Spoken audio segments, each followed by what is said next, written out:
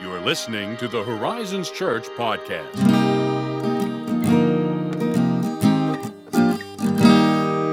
Good morning.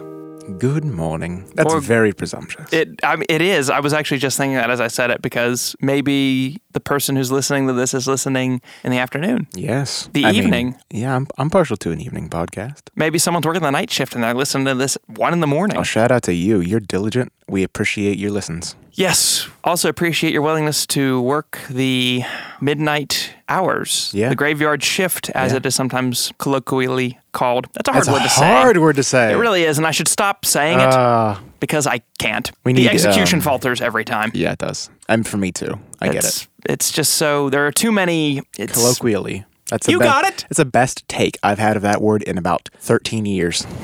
It's difficult. It's difficult to say. Even colloquial. It feels like, that turned out better, so never mind.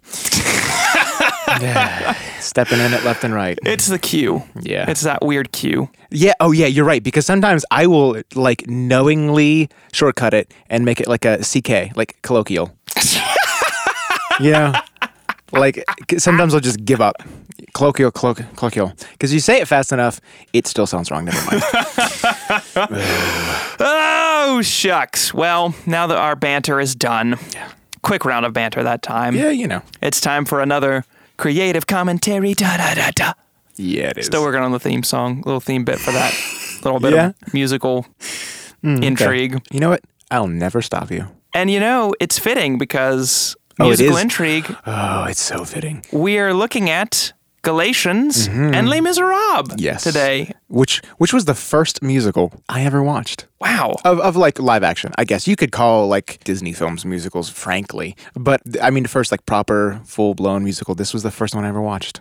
That's crazy. It is crazy. I feel like you kind of peaked by making Les Miserables the first live action musical you watched because it is basically top of the top. No, wait, hold on. Let me contend. Okay. Because there are far less singable songs than others. Okay, true. Right, and it is extraordinarily long. That is true. But that's actually not a complaint from me, but it is just it's a statement. So it's quite a thing. I really wish I had a better sentence to describe it. But when you talk about musicals, I think my favorite will always be La La Land. Yeah. Because everything is singable. And from the very first time I watched it, I'm like, this is the ending I wanted. It's the ending I always wanted. In a weird kind of masochistic way. That is so accurate. I love it. So accurate. And also just Ryan Gosling. But Les Mis, though, it is, I think it's like legendary, epic proportions. It is. It feels like it has lineage because it does. It does. I mean, not only historically, but it's, there's a movie before it and a novel before that. Yes. It's a storied tale. It is. And you used that word contend a minute ago. It's a great word. Okay. That's what Paul's kind of doing in Galatians. Hey, whoa. Look at that seg. Segue. Seg. I like that. That's shorthand for segue. I can't spell it to save my life. Galatians. That's one of the shorter letters that you'll read from Paul, at least compared to Romans or 1 Corinthians or 2 Corinthians. A lot of other things. Isaiah. There's that's not some a letter. long stuff. I know that's not a letter. I just picked the longest thing I could think of. Yeah, 66 chapters in Isaiah. Remember that time I accidentally decided that would be the one I would read? I remember. That story? Yep. Yeah, let's move on. Told that here. So, Galatians. Let's take a moment to work through the biblical theological themes we find in Galatians. First of all, Galatians was obviously written by the Apostle Paul. That's important to know. Probably written in the years between AD 48 and 55, which, fun fact, makes it one of his earliest letters. Oh, I like that very much. Right up there, probably with 1 Thessalonians. Those are two of his earliest letters. So you're getting Paul in, how would I say it, rare young form, perhaps? Yeah, fresh-faced. It has nothing to do with his face. The ink's not dry. I don't have anything. Let's move on.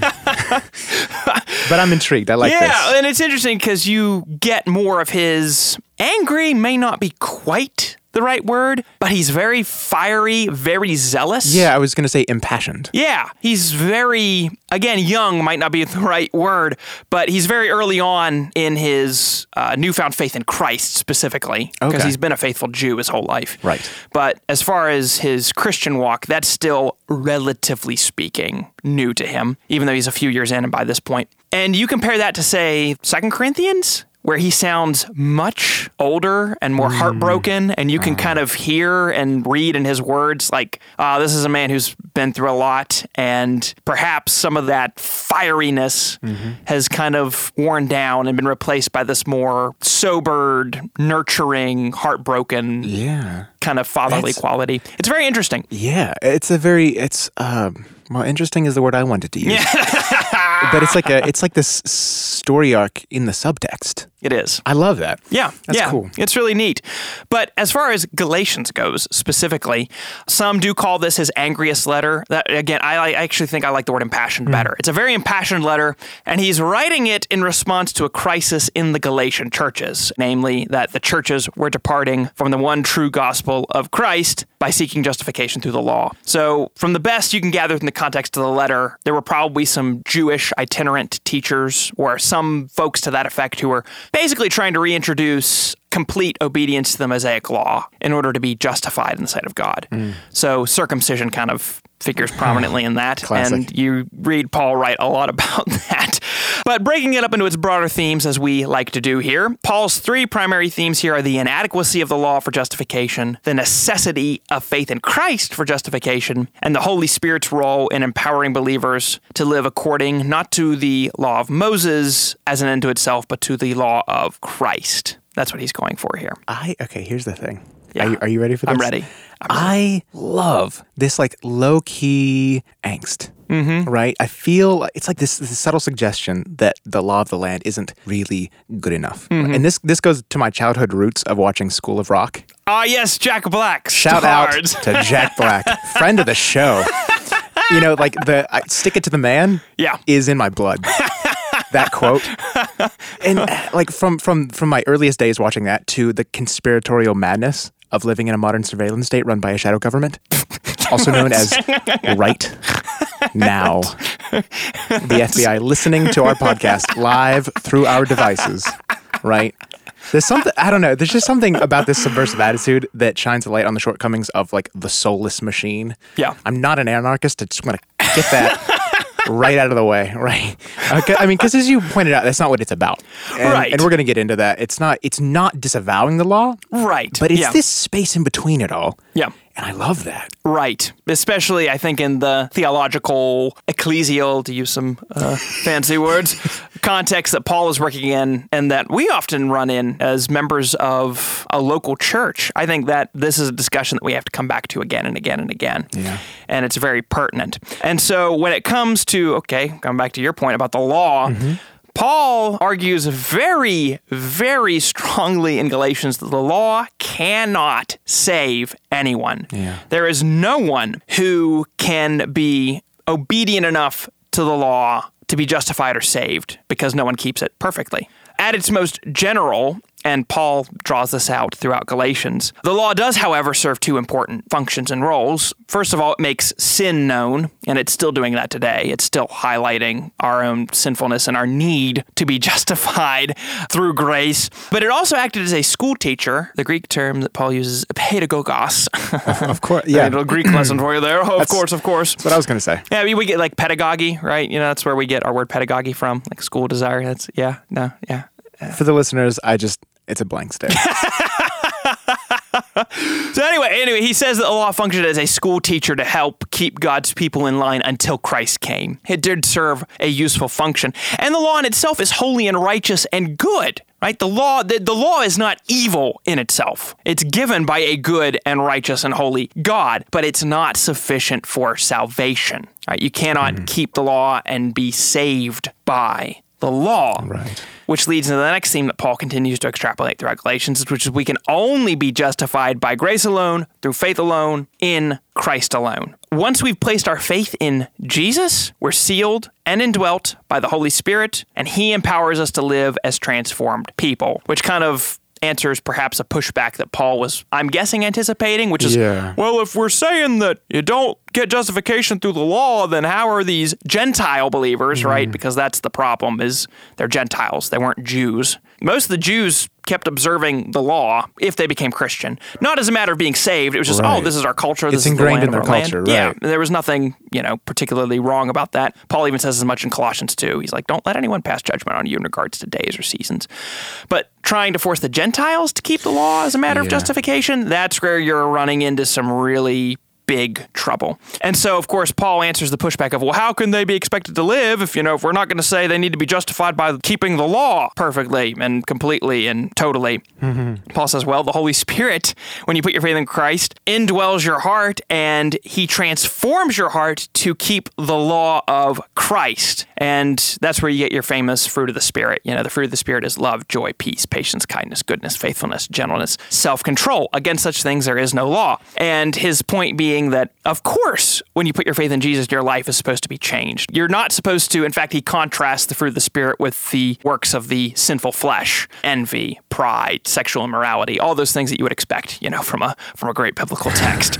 But he contrasts all those things and saying, of course, if you've been justified by faith in Christ, you're not going to continue to live that way. You're not going to continue to repeatedly indulge those sinful desires and live a lifestyle that's marked by those marks of the flesh. You're going to live a life that's more marked by the fruit of the Spirit. And so that's how he answers that pushback, is by highlighting the transformative power of the Holy Spirit, which, again, he draws out. I don't know if we did a podcast on this or an article. I can't remember which, but you get that famous verse where he says, walk by the Spirit and you will not gratify the desires of the flesh. Okay. And he tells us how to walk by the Spirit in Galatians. He says, how did you receive the Spirit? Was it by faith or was it by works of the law? Yeah. The implied answer being, you receive the Spirit by faith. That's how you walk by the Spirit, by believing and trusting in the promises of God, the specific promises of God. Yeah, we did. We dealt with this in a podcast. I'm remembering this now. Okay. This is coming back to me. I think it was an AMA we did many weeks back. Okay.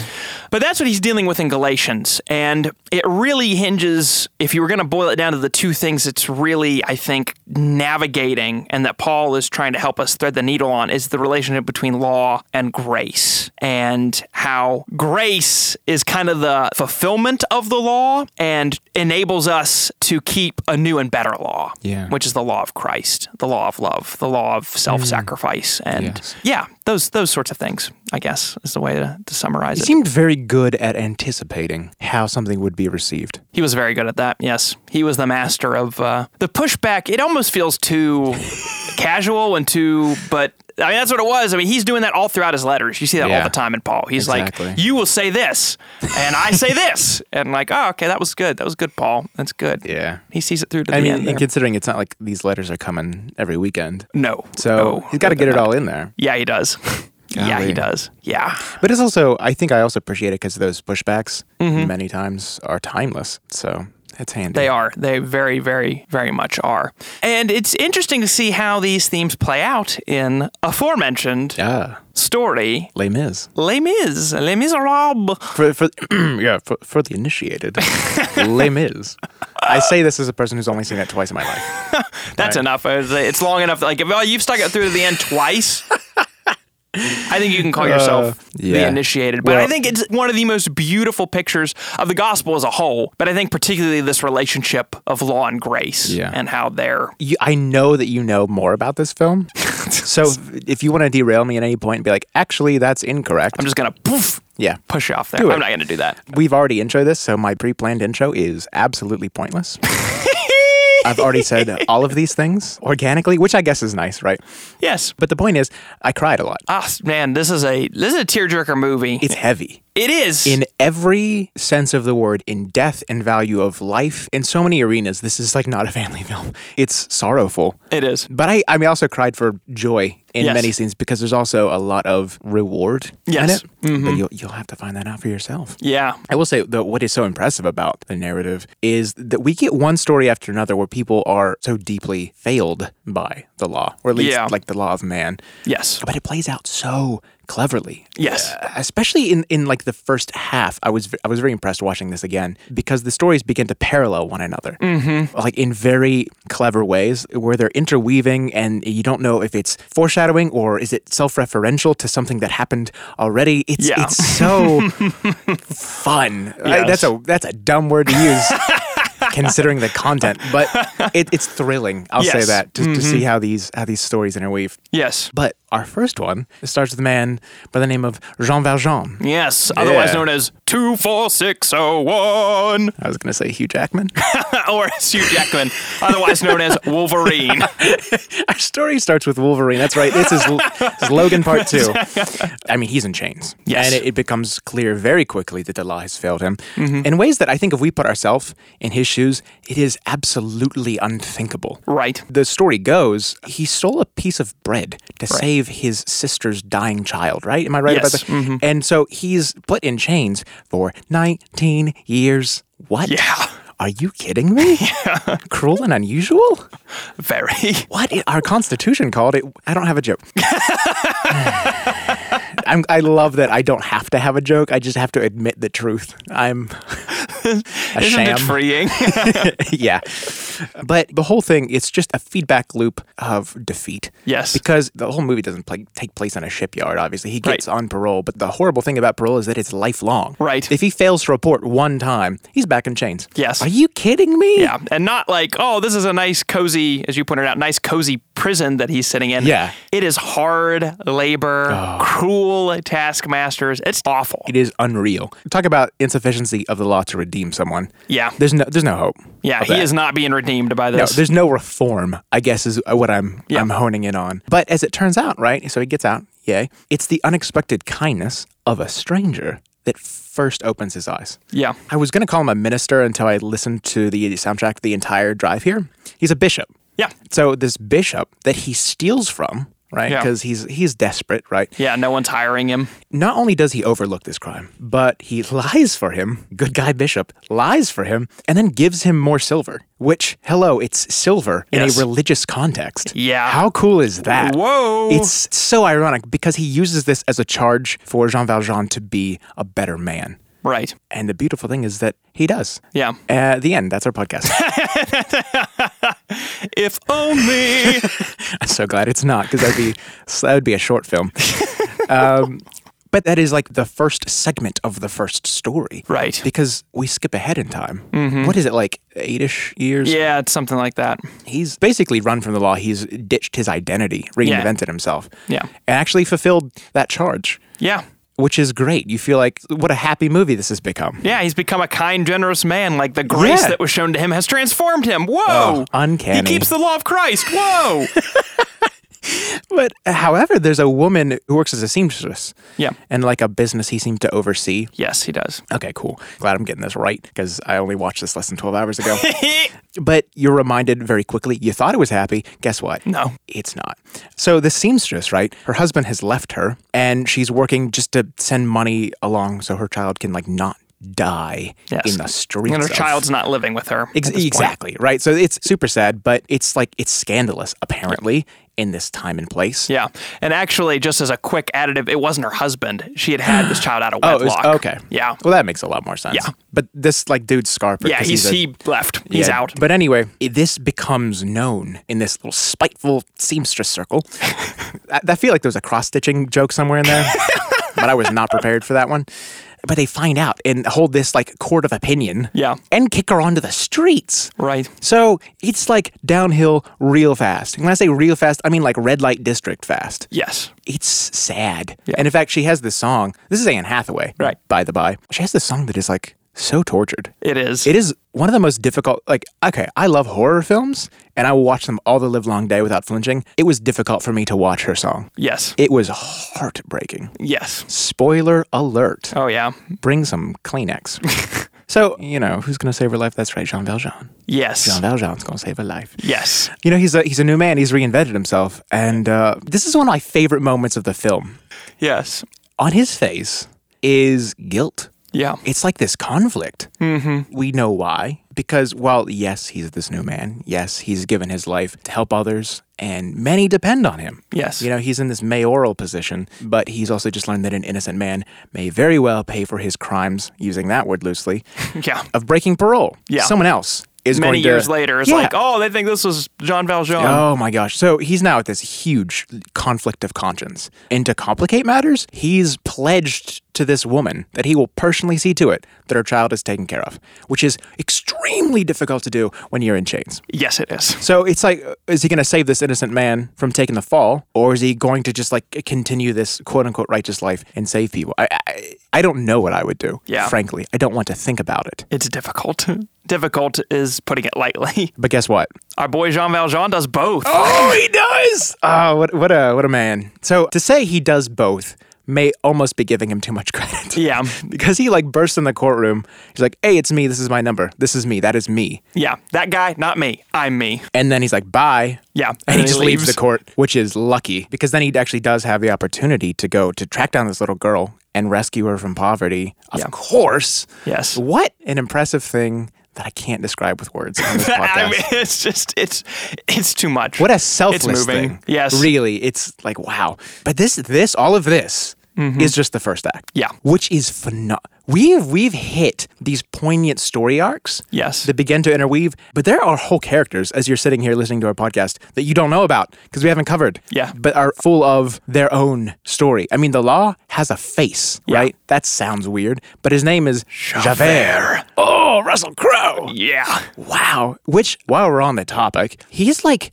not just a villain. No. Because, I mean, he's almost like not a villain. No. He's not, but he does fulfill an antagonist's role. He does. He truly believes in what he does as the righteous path. Yeah, and I think that highlights another aspect of the argument of Scripture, is that people, I think, sometimes coming out of Les Mis fresh, like, oh, yeah, Javert's the villain. Like, Right. no. The law is holy and righteous and good. Javert's problem is he can't see when laws aren't good. Yes. That's his problem. He just Yes. takes the whole law as the law is good, and he can't see the difference between the law is good and there are laws that aren't good. Which I think actually I didn't think about this before, but I think that really relates. I think it really relates to the situation in Galatians where these laws aren't necessarily bad for the Jewish people to uphold, but can become bad things in a social context for these Gentiles, and it's creating trouble Yes. within the church, which I think is interesting. Yeah, I mean, there's even this song where he describes that all he wants to do is see Jean Valjean, quote unquote, safe behind bars. Yeah. Wolf doggy. Yeah. But it's honestly, his character is stupendous. Yes. Because there is this strange dichotomy.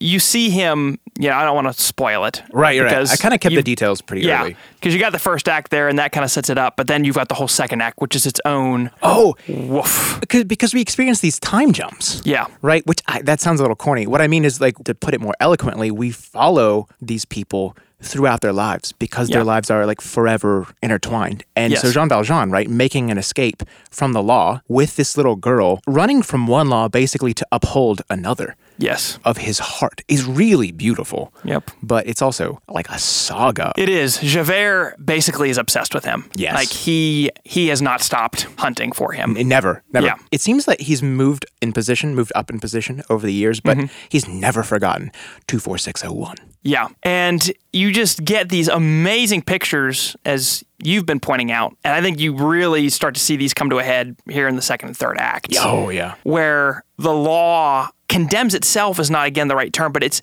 the law proves insufficient. Like Javert, again, not to spoil anything, but you find he can't live. He can't live with this reality where grace is prevenient and real. He can't reconcile It's like a them. psychic break in that moment. Yeah. And it's just amazing to see how, as you pointed out, the law in itself, it didn't have the power to transform Jean Valjean. It was grace that did that. Yeah. Grace transformed him and led him on a path of intertwining transformation for many other people. Oh, yeah. I mean, he pays this forward. I don't even like saying that phrase. I think it's a little contrived, but it's what he does. Right. Basically, he learns from this and then offers that same grace to people. Yeah. And that same mercy in ways that saves their lives, whereby the law of the land would have them In Chains or Dead. Yeah. Like, It's amazing. yeah. It is a powerful story, very illustrative of Galatians. I think a lot of the principles in Galatians, but also the whole gospel. Yeah, And it's just that's the true. essence of the whole gospel is in that story. And I just think it's absolutely beautiful.